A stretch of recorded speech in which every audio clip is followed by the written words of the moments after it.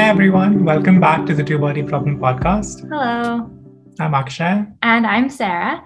And today we're super excited that Tanya and Eldante will be joining us. So Tanya is an entrepreneur and has her own clothing boutique and also works for the MIT Federal Credit Union. And Eldante is a PhD student in architecture at MIT, and he also teaches at Northeastern. So we're super excited to hear from both of them. So let's bring them on. Hey. Hi. Hi. Hi. Thank you so much for joining us. Absolutely. Thanks for having us. Of course, we're super excited that you can join us. So why don't we start by having you both introduce yourselves? So I'm Eldante, and I'm currently a sixth-year PhD in architectural history. I mean, 6 years that's normal. That's how long my PhD was. Yeah. So okay. Yeah, it's just what it is. Nobody gets it done, and people that have been there 10 years. So I still got 4 left. So I hope to be done sometime this year. Maybe I'll get to defend in person. I'm not sure. We'll see. I'm also a visiting teaching faculty at Northeastern this year. Wow. Awesome. And this is Tanya. Yeah, so I'm Tanya, and so I, as you know, own a online women's boutique. I started about, it's like 4, going on year 5 now. And so it's a passion project of mine that I started shortly after we moved here. We moved here in 2015. And so our youngest was just born. And so about a year in after that, I think Dante thought I should work on something that gets me away from the kids. We have 2 kids. So we have a 5-year-old and a 7-year-old, and home with 2 little ones. You kind of go a little stir crazy. And so he's like, you know what, maybe if you put some energy into this, we can last these 6 years here on campus. So in addition, 2 years ago, I joined the MIT Federal Credit Union. So I am the Business Development and Community Relations Officer for the MIT Federal Credit Union. So you all should definitely become members if you're not already members. Yeah, we both are, right? We are both members, and you were actually on the phone with them today, helping you with an issue, right? I was on the phone with them earlier today because I had some fraudulent charges on my card. I lost my card, and I guess someone picked it up. Oh no, I'm so sorry to hear that. I hope they were able to help you. Yeah. I thought you were gonna say, okay. I thought you were gonna say you were on my home buying seminar today because I had a workshop. We're not trying to buy a house. Definitely not. I know it's a huge thing. We've done it a couple of times. It's a huge undertaking for sure. So I have a question. So Tanya, you said you have a boutique. Does that mean that you like curate the clothes, or like you make them, or both? So I about 80 to 90% of the items in my boutique are curated. And then I do some design with my mom, and my mom actually makes them. So she has the magic fingers to make it come to life. But yeah, we work together on that portion of the business. That's so amazing. Yeah. She's retired and she's always loved sewing. So it's a nice way to keep her going through these long days of COVID and beyond, because she didn't have anything else to do. Lucky her. So sewing has become a place where she can find some of her joy, and she does a lot of custom things for some of her own clients, but she does some things for the boutique as well. That's so cool. I started sewing at the beginning of the pandemic to do masks. Oh. And then my brother and I have been doing an Etsy store. So it's been fun. Nice. Yeah. That's cool. So many cool things have definitely come out of this horrible time. But a lot of people are finding some ways to kind of deal with the time. Yeah, for sure. So yeah, maybe now that everyone knows who we all are, could you maybe talk a little bit about like how you met and the trajectory of both of your careers? Well, we met because we were both volunteers at the Chicago Urban League because we're from Chicago. So we were both part of the Young Professionals Board. And, once he saw me, it was. It wasn't at once. It took a couple meetings. And it's funny because it didn't really happen during we were probably involved. We joined sort of around the same time. You were there before, but not that long, right?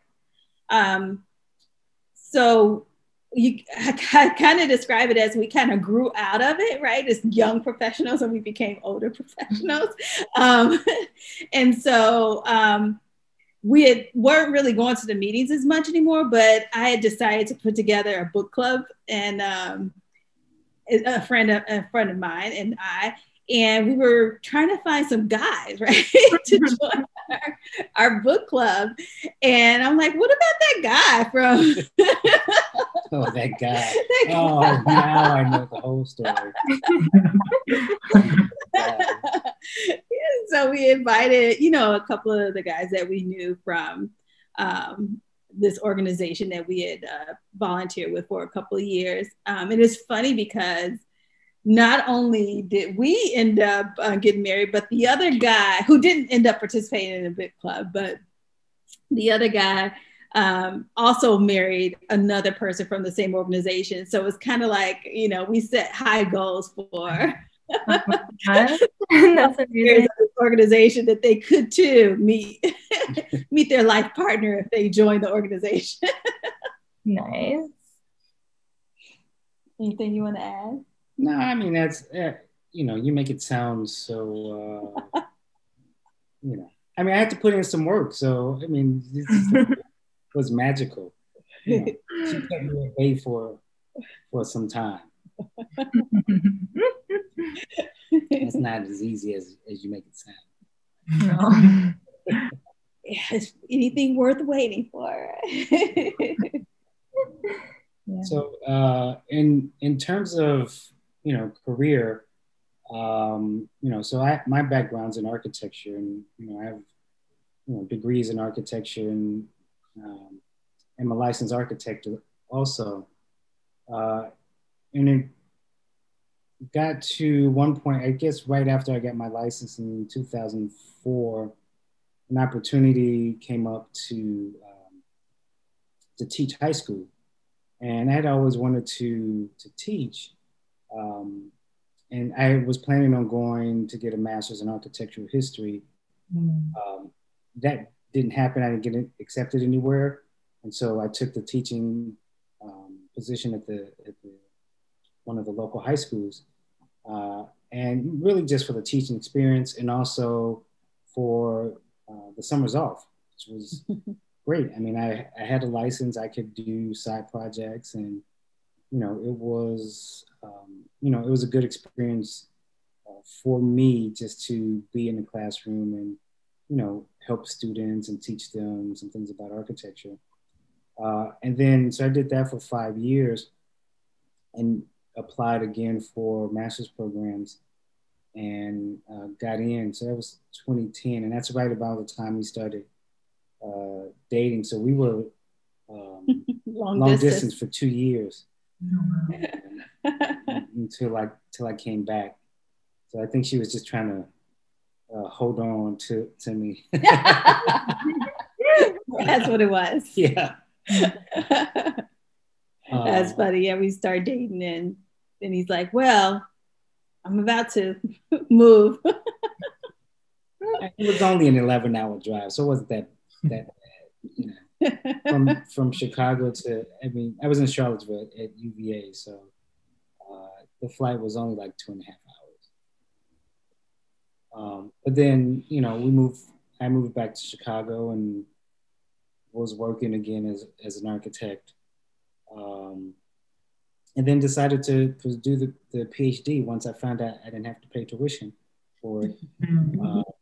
So, I mean, in hindsight, if I'd have known that earlier, then I probably would have just got the PhD instead of getting the master's. But yeah, that's always a huge thing that I feel like people don't know. Like, I had no idea that I would get paid to get a PhD in engineering until I was like halfway through college and looking at different options. I don't know why people pay for PhDs. They're paying you and it's, you know, no tuition, just do it. If you're interested in it. So yeah, I mean, that's essentially where we are. You know, I hope to be done and I have to, you know, stay in teaching and continue making buildings. Nice. Was there any like particular moment that made you think, oh, I really want to do a PhD or like go back into academia after like being away from it? Well, I think I was a bit misled. Like, so I wanted to be able to teach design studio, and I always had a sort of passion for history. And so I went to, the second master's was in architectural history. And then I found out that for the history professors, they typically require a PhD. Now, none of my history professors in college architecture school had PhDs, so it was new to me, like I didn't know. So it's like, well, if I want to go and teach history, then I need to get the PhD.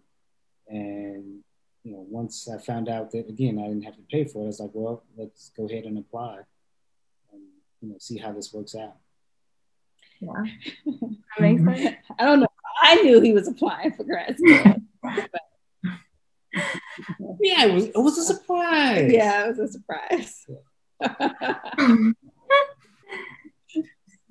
So how has your experience been going through grad school as a couple? What's that been like? And as parents. As parents, yeah.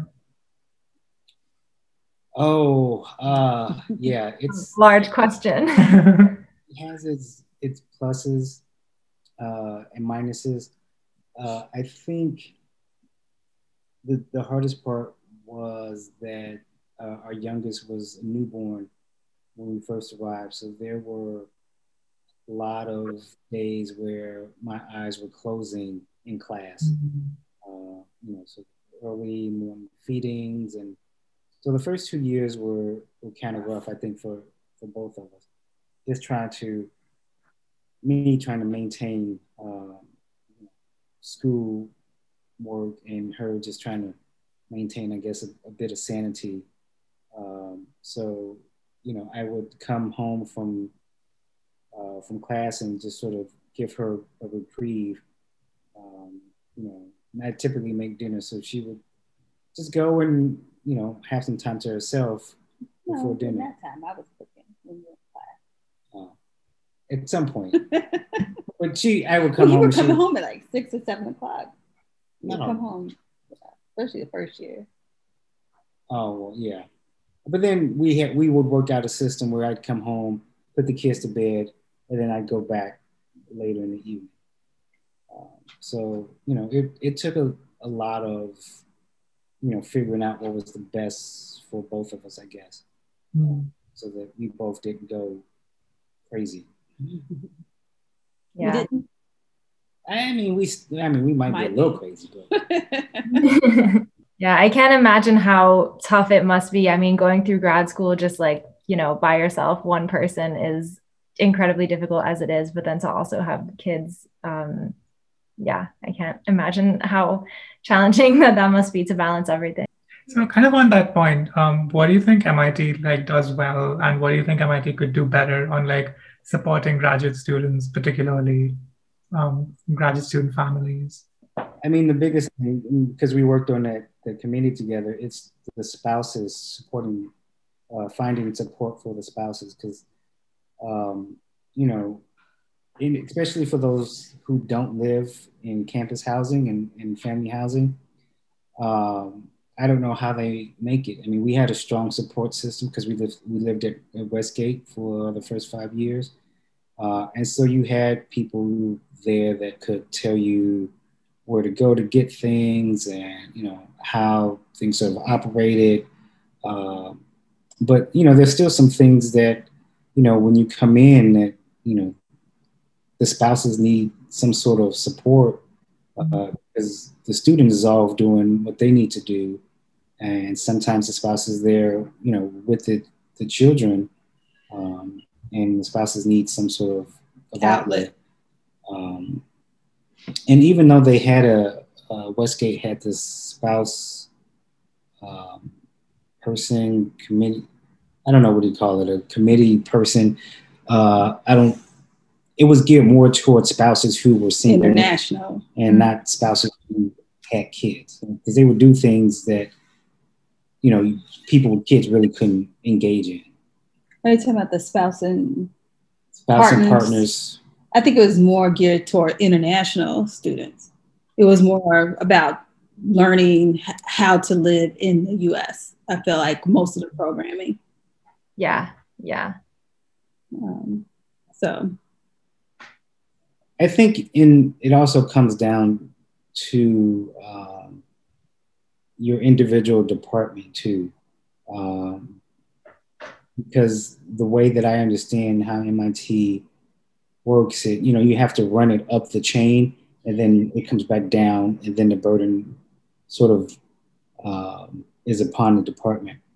And, you know, my department, I mean, I'm in the School of Architecture, but then there's the Department of Architecture, and under that is like a section of history, theory, and criticism. And so my section, you know, it's small, it's only like 6 professors, but they've been really supportive of me, and I bring the kids to school, and, you know, they've always been happy to see the kids and welcoming. So, you know, I don't have any complaints about, you know, the way my department has treated me.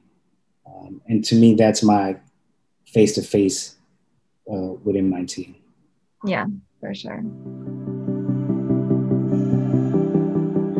And now it's time for a very special commercial break where Tanya will tell us a little bit more about Be Royal Boutique and tell us where we can shop her collections online. So Be Royal Boutique, and the reason for the name Be Royal Boutique is particularly has to do with kind of how I was feeling at the time of becoming really a pretty new mom of 2, because our kids are pretty close in age. Mm-hmm. And the last thing that I was doing was making myself feel beautiful in that moment. And so one of the things that I realized about me that I think a lot of women identify with is kind of the mood that looking good puts you in.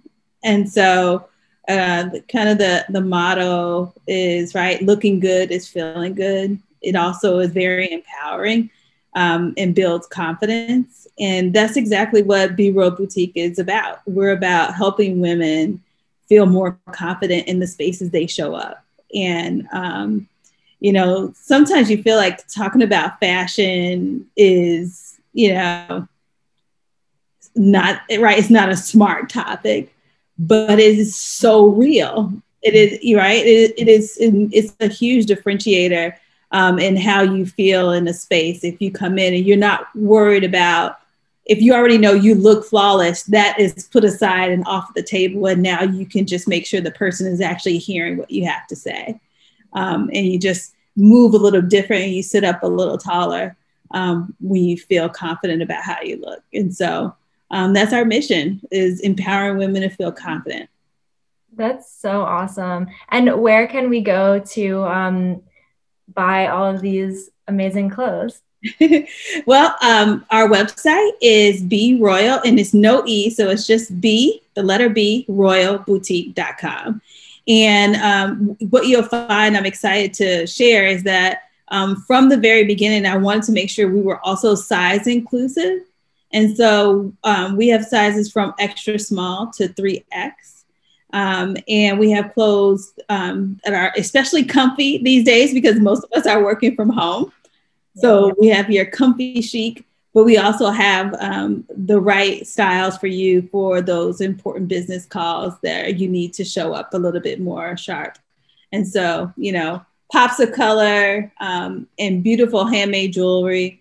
I have both trendy jewelry, and I also have a lot of jewelry I carry from other artisans, mostly women-owned, women-designed brands that I'm excited to be able to share with the world. That's so exciting and so cool. Yeah. Another thing that we were curious about is because we actually like work in the same job. And so we are constantly like collaborating on stuff and working together. Do you guys both tend to like involve each other in your work projects, or do you tend to keep work like as a very separate thing? I mean, I think naturally is probably pretty separate just because we don't do the same things, but he definitely helps me with boutique stuff for sure. I assign him. Yeah, I'm the muscle when things have to be moved around. So that's what I do. Nice. He's CFO. Oh yeah, I do the spreadsheet stuff. Nice. But I mean, in other areas, you know, I mean, she may not agree, but you know, she listens to my boring rantings about the Renaissance, which is quite helpful. You know, just to have someone to say it out loud to. You know, she never tells me to shut up. I mean, she might say it in her head, but she doesn't. So that's always great to have someone to just listen to. Read your dissertation. Yeah, but that puts you to sleep, so I won't do that. Read some papers. Yeah. But I mean, even in like my design projects, you know, she'll, you know, have some input because she wants me to design her house one day, and so, you know, she's always, well, what about this? I would like this. This person should like that. So, you know, I don't, you know, it doesn't always go in a project because, you know, it's not her house. But, you know, I've cataloged her ideas.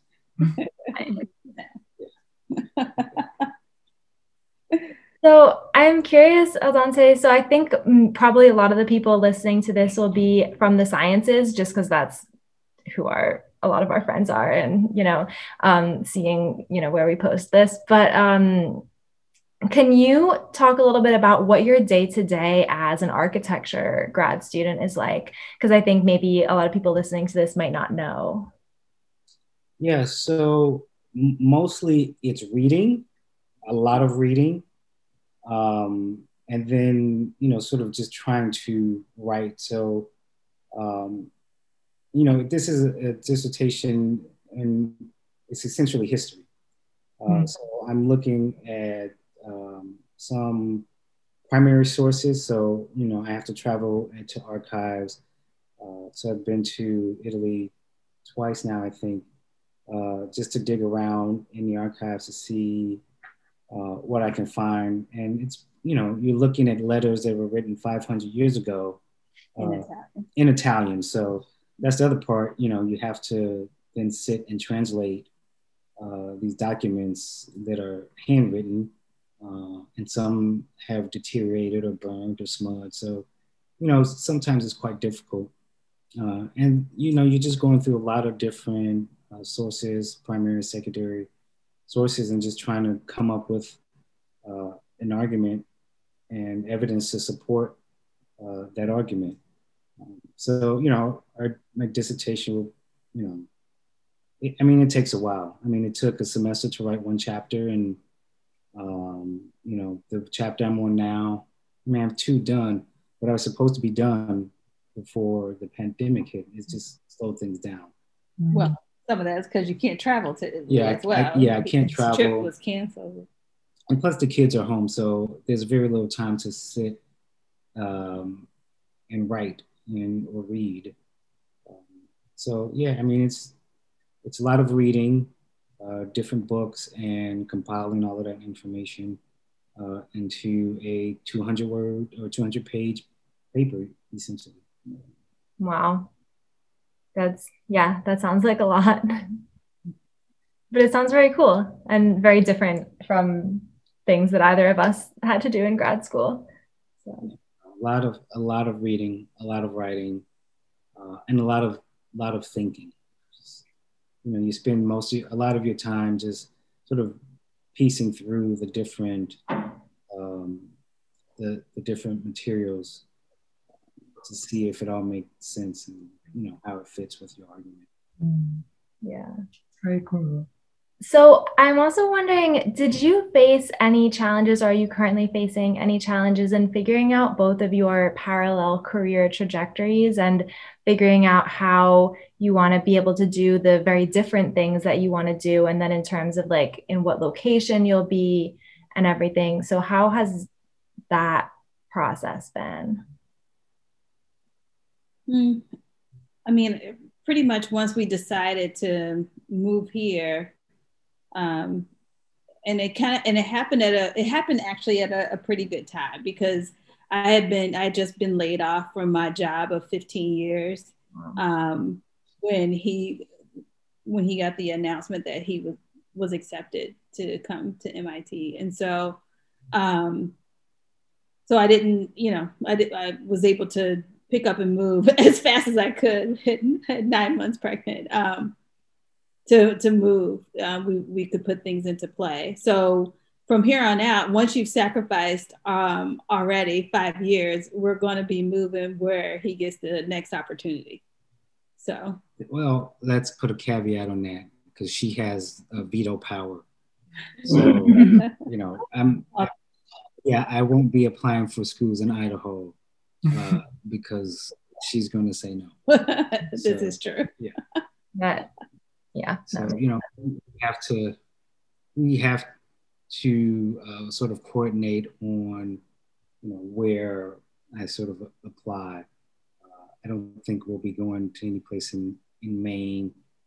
You know, she wants warm weather. So if the position's out there in a warm weather climate, unless it's Chicago, I mean, we might move back to Chicago if the opportunity arose, but we'll see. I think there's certain places we won't go for sure. Yeah.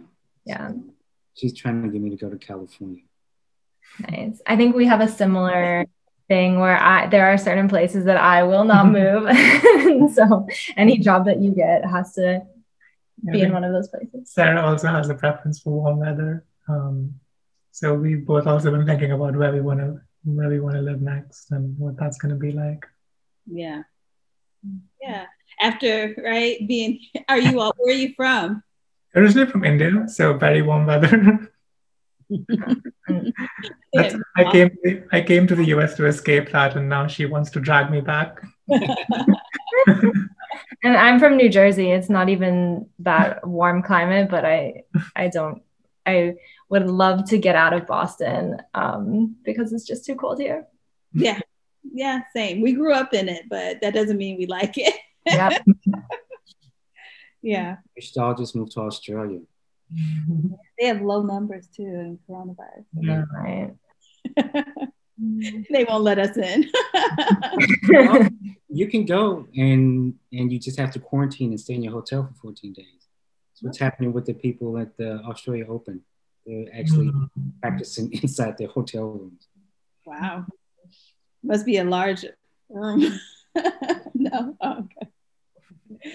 We give it a try. Australia could be where we move next. Yeah. What's the university? I think it's Perth. This University of Western Australia. I check their job boards from time to time. So Eldante, the next step for you would be to apply for professor positions? Yes. Yeah. So we, like I said, I hope to be done and defend this this fall. But the way that MIT does their graduation, because technically I'm non-resident now. I'm not funded anymore. I will be non-resident, so I can't submit for graduation until like IEP, when there's no tuition. Otherwise, I have to pay tuition, which is crazy. Absurd. Yeah. So I probably won't submit until IEP of 2022, but I would defend before that.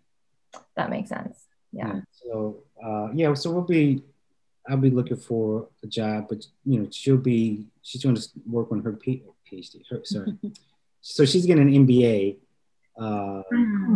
She'll be working on that, and so if I can find something around here, hopefully the thing at Northeastern, they'll have me back next year. So fingers crossed, and we'll go from there. Very cool. And Tanya, you're currently working on an MBA? No, I've applied, and so I'm waiting to see, trying to decide which institution to start in the fall. That's so exciting. Thank you.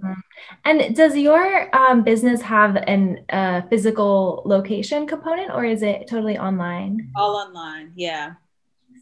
Yeah, we couldn't handle that quite yet. And the real estate prices here. Right. And now is a good time to have an online business because it's hard to do anything in person anyway. So. Yeah, for sure. Yeah, we're super, super happy that you both could join us for this, because you're both very established professionals and we are here just starting out. So we're very excited that you took the time to join us. We also wanted to ask, so we want to do at the end of every episode a call to action, which is just any issue or a topic that you want brought up, or an organization people can support. So if you have any particular call to action that you would like people to hear, then I just wanted to open that up.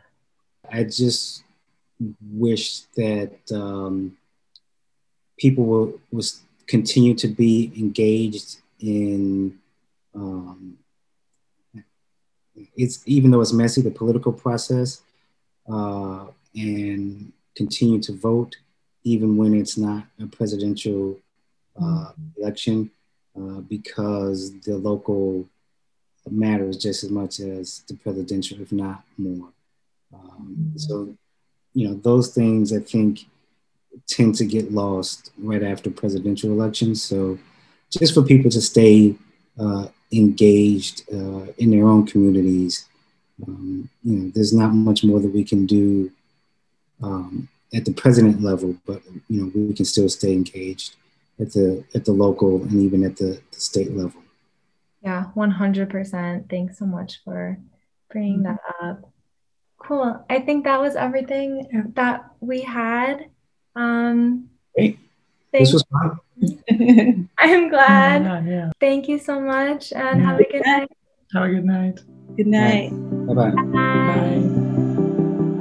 Thanks everyone so much for listening, and don't forget to follow us wherever you listen to podcasts, and on Instagram at the Two Body Problem Pod, and Twitter at the Two Body Prob Pod.